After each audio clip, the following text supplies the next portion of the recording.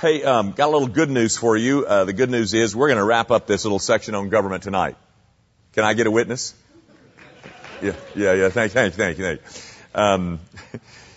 I was talking to a brother, a man I respect. I love him as a brother in Christ, and he is wrestling with this whole idea of this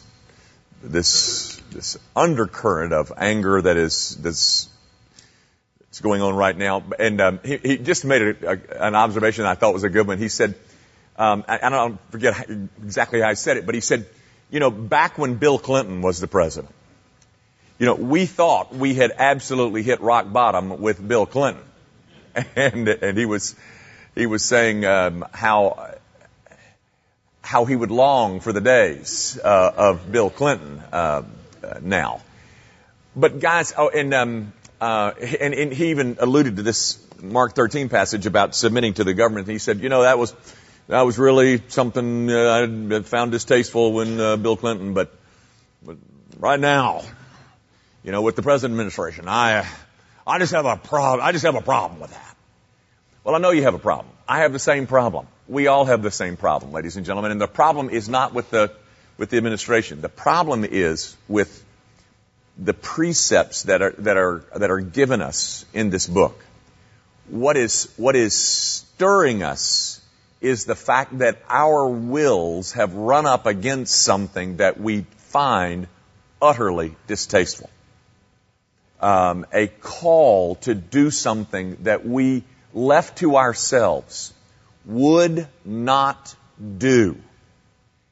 And in one sense, guys, it's just another reminder of the radical ethic of following Jesus Christ. In another sense, it is a reminder that apart from the regenerative work of the Holy Spirit, none of this is even given consideration. That's not mine, I promise. But guys, it's just I know that it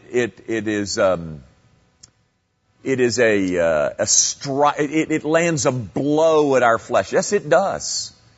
And yet what we have to wrestle with, and bring our wills into conformity with, is not a government policy. It is the precepts and the admonitions and the mandates of this book. But we'll try to wrap those up tonight and say something sane about them. Let me point you in the direction of verse 5, and we'll read verses 5, 6, and 7 and try to cover that tonight. Therefore, one must be in subjection, not only to avoid God's wrath, but also for the sake of conscience. For the same reason, you also pay taxes, for the authorities are ministers of God, attending to this very thing. Pay to all what is owed to them, taxes to whom taxes are owed, revenue to whom revenue is owed, respect to whom respect is owed, and honor to whom honor is owed. As you can tell, there's some key words in the passage. There are some key admonitions. First of all, this whole word of subjection. Therefore, be in subjection. It's the same word that you found in verse 1, except just in a different verbal form. The mandate of verse 1 is be subject to. Well, it's repeated in verse 5. One must be in subjection. Now, you can notice this. Paul, the master logician, notice how he reasons. He has already given you two reasons as to why you should be in subjection to the governing authorities. He has in verse 2 told you that if you resist what God has appointed, those who resist will incur judgment. That is, the first reason is the threatened punishment of God. That is, in the face of a failure to submit or to be in subjection to the governing authorities, the first warning is that of the punishment of God. He then moves from there to verse 4, where he says another punishment that you'll have to face is a punishment by the state. Be afraid, for he who does not bear the sword in vain. That whole idea that the state will also punish. But now, ladies and gentlemen, he takes his argument to an altogether new high. Now he says in verse 5, therefore, one must be in subjection, not only to avoid God's wrath, but also for the sake of conscience. So he's given you three reasons. The threatened punishment of God, the threatened punishment of the state, but now he says that the motive, the higher motive to be in submission to the state is one of conscience, which is really kind of a low blow, Paul. I mean, because now what he's done he's taken the argument completely from the outside and made it something that's an internal battle that we've got to face. It has to do with the proper operation of the Christian conscience. Now, guys, conscience. It's a kind of an ethereal concept. We all know what they are, though. I tried to track down some words. The Greek word I could write up there for you, but the board never works anyway. But I don't know that it would help you. The Latin word might help you. Our English word comes from a Latin word, which is a combination of two words, con, which means with, and scientia, which has to do with knowledge, like science, knowledge. Conscience is the idea of doing things with knowledge. Conscience describes an inner knowing as to the right versus the wrong. An inner knowing. Now, gang, the New Testament often talks about consciences being weak. You know, that whole argument in 1 Corinthians 8 where do not sin against those who have weak consciences. There are consciences that are weak. There are consciences that are here that are weak. And then there are the New Testament talks about there's a good conscience. I serve God out of a clear conscience.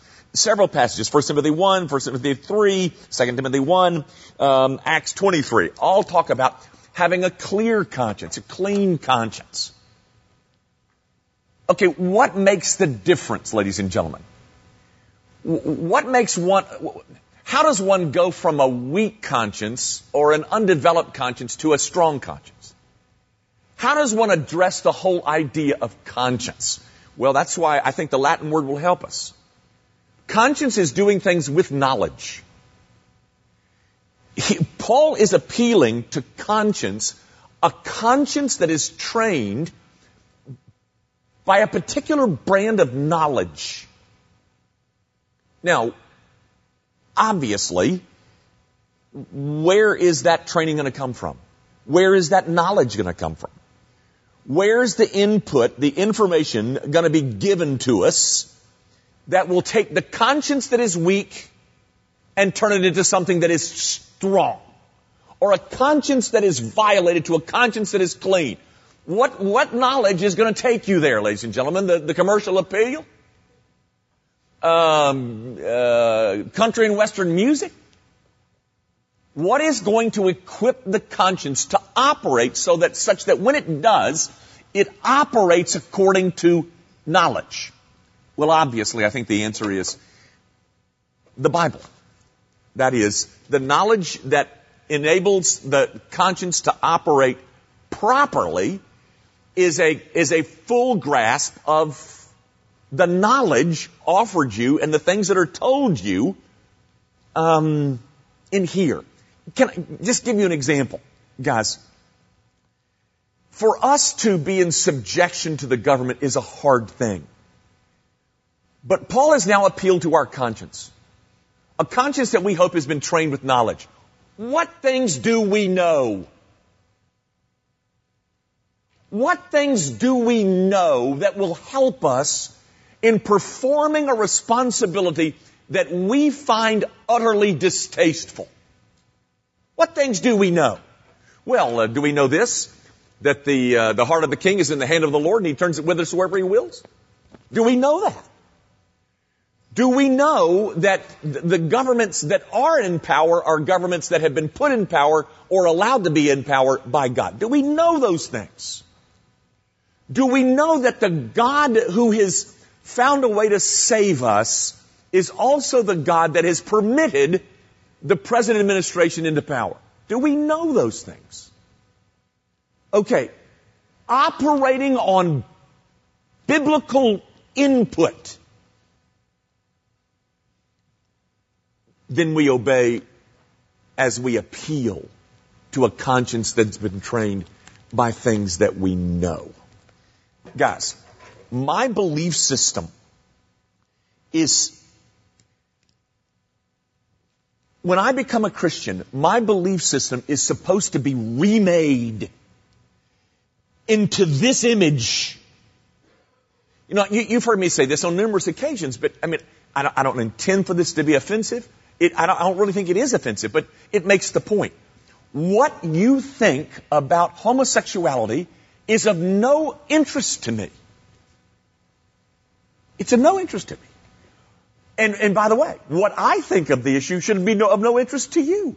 What we've both got to be interested in is, what does this book say about that subject as well as all other subjects?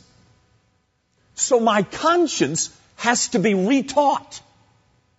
There's a sense in which when I become a Christian, I've got to unlearn what the world taught me, and I've got to bring my conscience into conformity with this and then let it guide me. That instructed, trained, biblically directed conscience has now got to be the thing that moves me through the maze of the kind of choices and the kind of complexities that I face. It's that thing. You know, I said this, but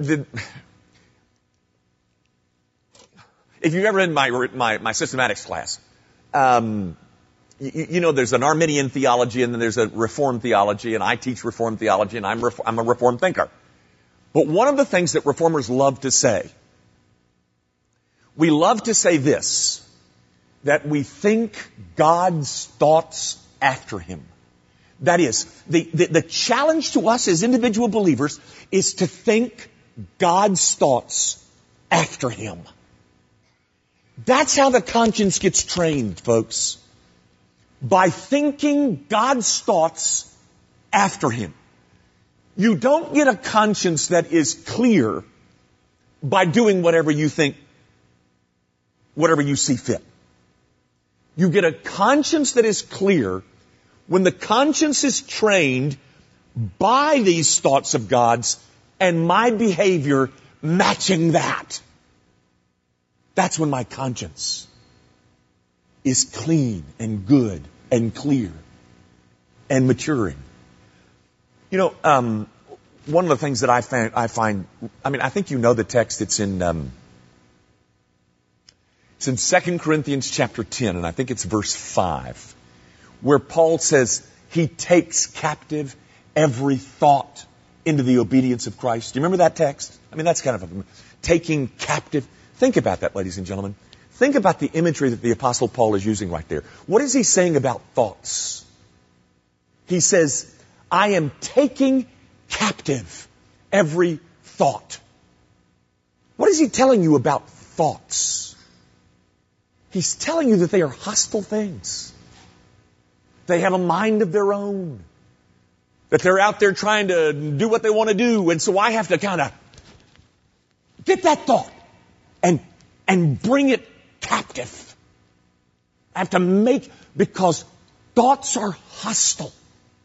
They're often in opposition, particularly the longer that you were a non-Christian, the longer that you learn how to think wrongly, or the longer we learn how to think wrongly, the more I've got to learn how to think again and to rethink and to unthink, because my conscience has got to be trained. I've got to take God's thoughts and think them after Him. I've got to take those thoughts that are hostile to Him and I've got to bring them captive.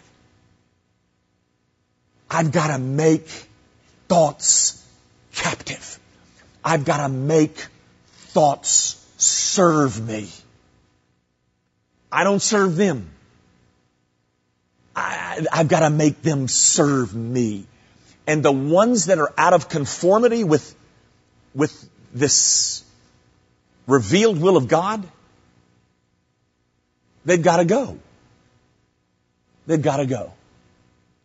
And so, this is certainly an aside, but that's the one reason that Bible study is so important, personally and corporately, or privately and corporately. Because what am I trying to do?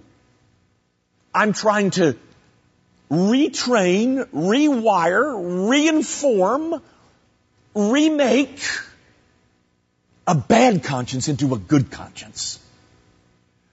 And it is to that God-trained conscience that Paul appeals in verse 5. When that conscience is properly informed, then it would tell me to be in subjection to the governing authorities. Guys, let me say it like this. Christians have a higher motive to obey than fear. I don't want to disobey because I don't want to get a speeding ticket. Our motive is not that we don't want the speeding ticket. We have higher motives than that. Our motives must be higher than the motives of... They might obey out of one motive. We obey out of a conscience that's been trained and governed and is presently governed by the Holy Spirit. We know that subjection to the government is right because we know the God who establishes governments. Where'd you learn that? Well, I learned it from here.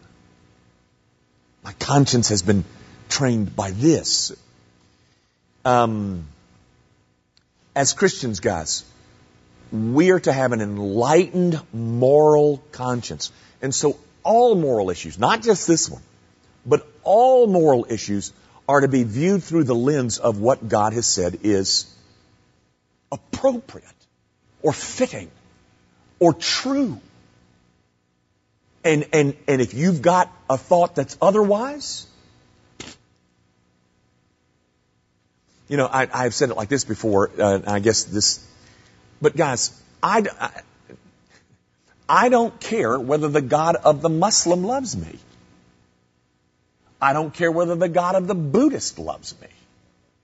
I don't care whether the God of the Hindu loves me. Because very frankly, those gods don't exist. What I am concerned about is whether this God loves me. So, when it comes to moral issues, I don't care what Washington says.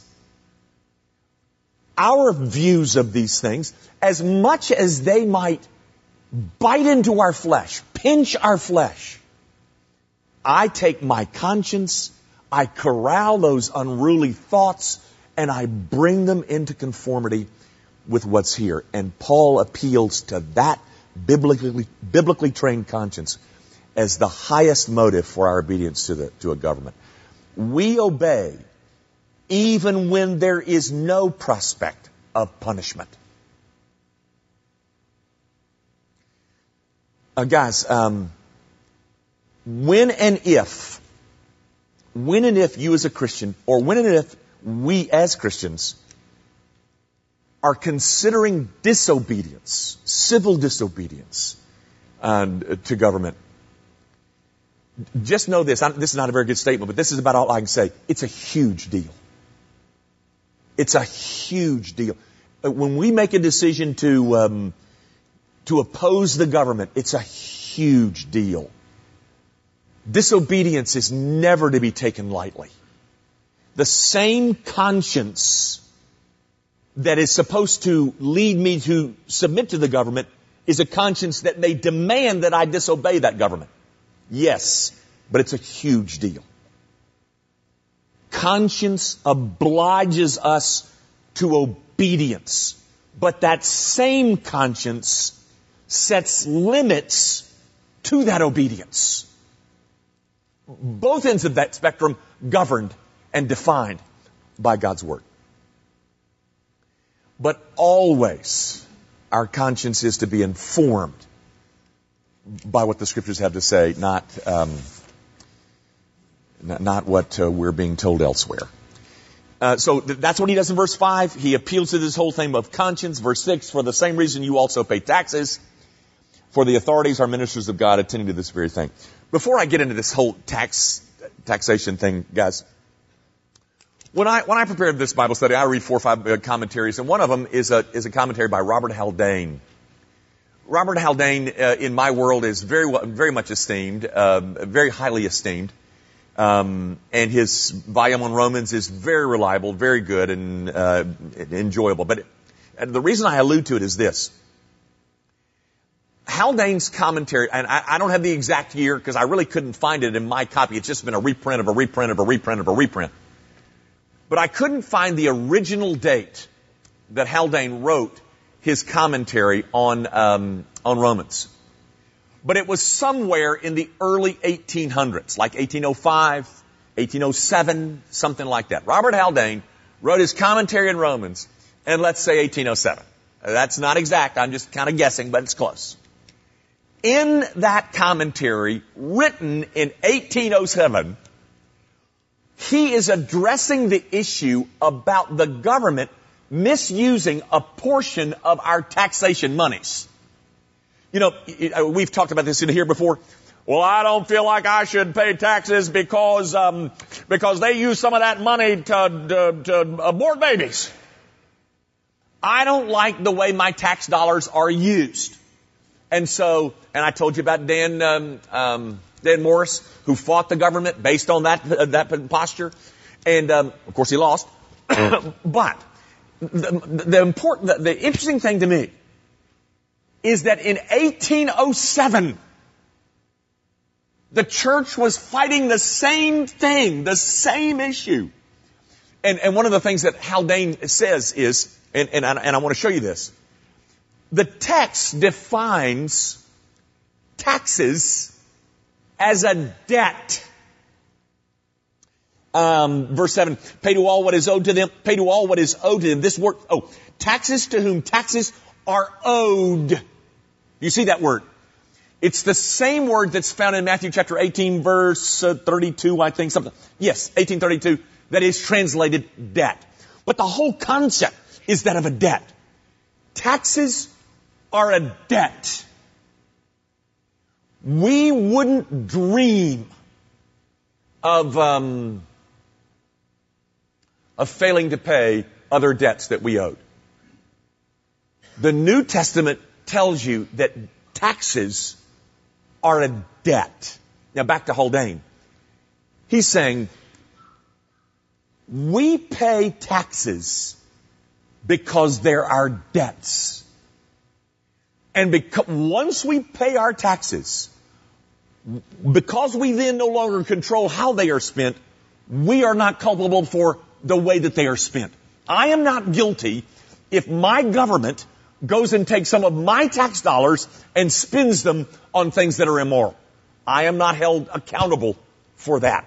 What I am held accountable for, did I pay my debts? So I pay my debts. Now, but let me underscore, go back to the thing that really tweaked my interest is, in 1807, they're fighting that issue. Same issue that we're talking about today, different little nuances and specifics perhaps. Same issue. Christians concerned about how their tax dollars are spent. This text, guys, verse 6 and 7.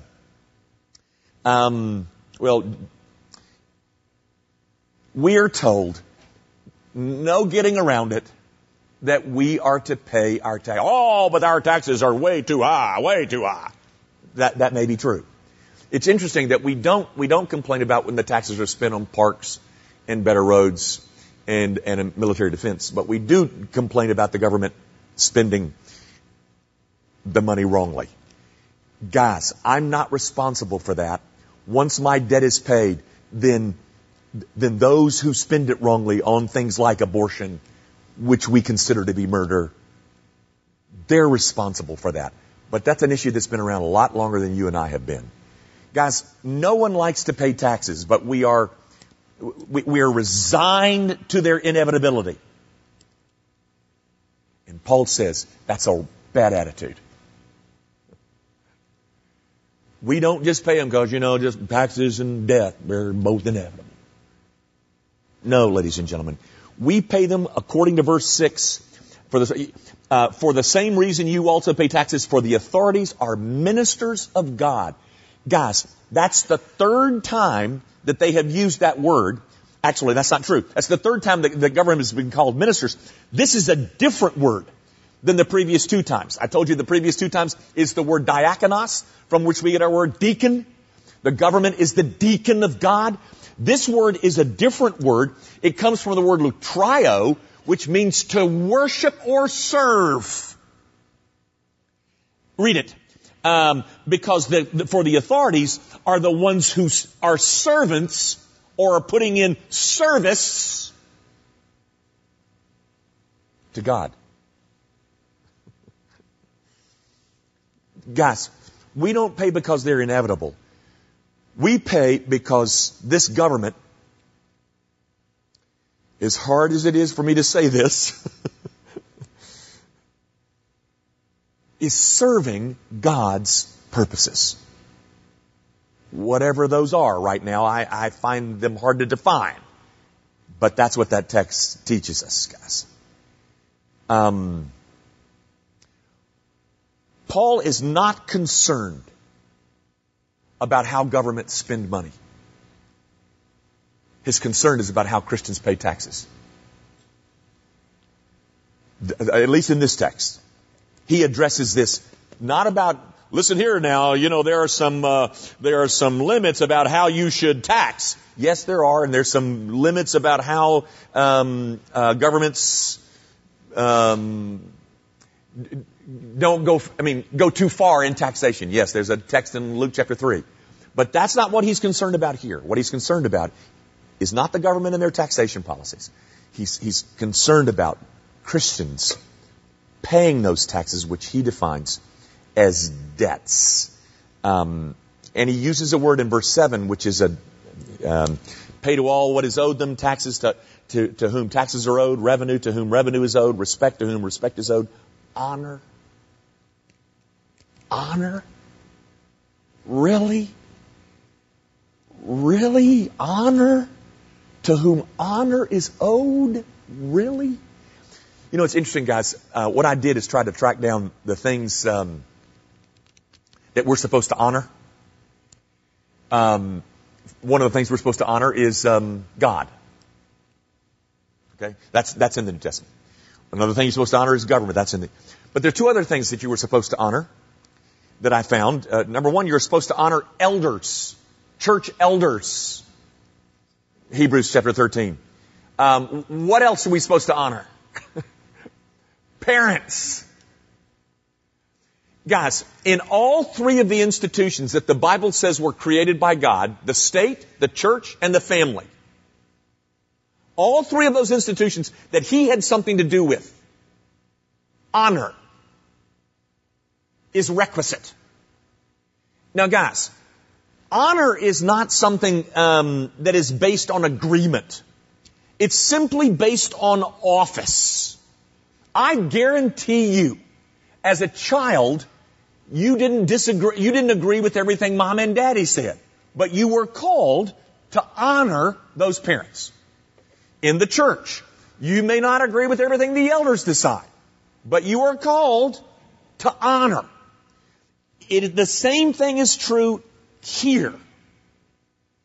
I don't agree with everything that this government does, but because of the office of parent, of elder, of God, and of state, honor. Honor is one of the requirements.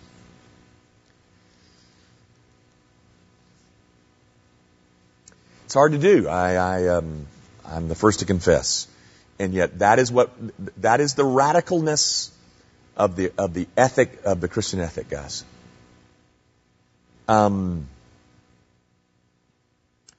Guys, just a couple of things and I'll quit, but I pointed this out a moment ago, but I want to do it in the sequence of the text. Verse 7 points out or calls or defines taxes as debts. Not as options, not as if you get ready and you want to. They're debts. Debts that we owe as a part of a citizenry. And the people who ought to be the best at paying their taxes is us. As much as we might hate to write those checks, etc.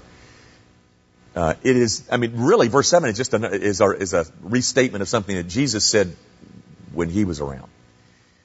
Now, guys, I want to close by reading you a quote. And if you've not, this came out in like 1986, Against the Night. I said something a couple of weeks ago that I regretted saying. I do that all the time, but I say things from time to time, which I think I wish I could have back. What I said was, 30 years from now, you're not going to want to be living here, and I regret that statement because it's oh so negative, oh so ghastly, and who knows what God may choose to do. He may, but my point is this. This is written in 1986, and you should read some of the comments that are made in here about the darkness and the blackness of the day. This is written by Chuck Colson. Against the Night, he's talking about the political darkness that exists in Washington. That's what this book is about. If you can borrow my copy. Well, I don't know if you can or not because you might lose it. But it's all the same stuff. Here's chapter 13 on moral education, talking about public schools and how public schools are that was in 1986, ladies and gentlemen. That was 25 years ago.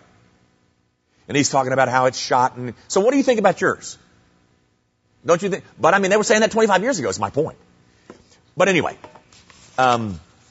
just to leave you with something that I think is a tad hopeful. This is a quote from Margaret Thatcher.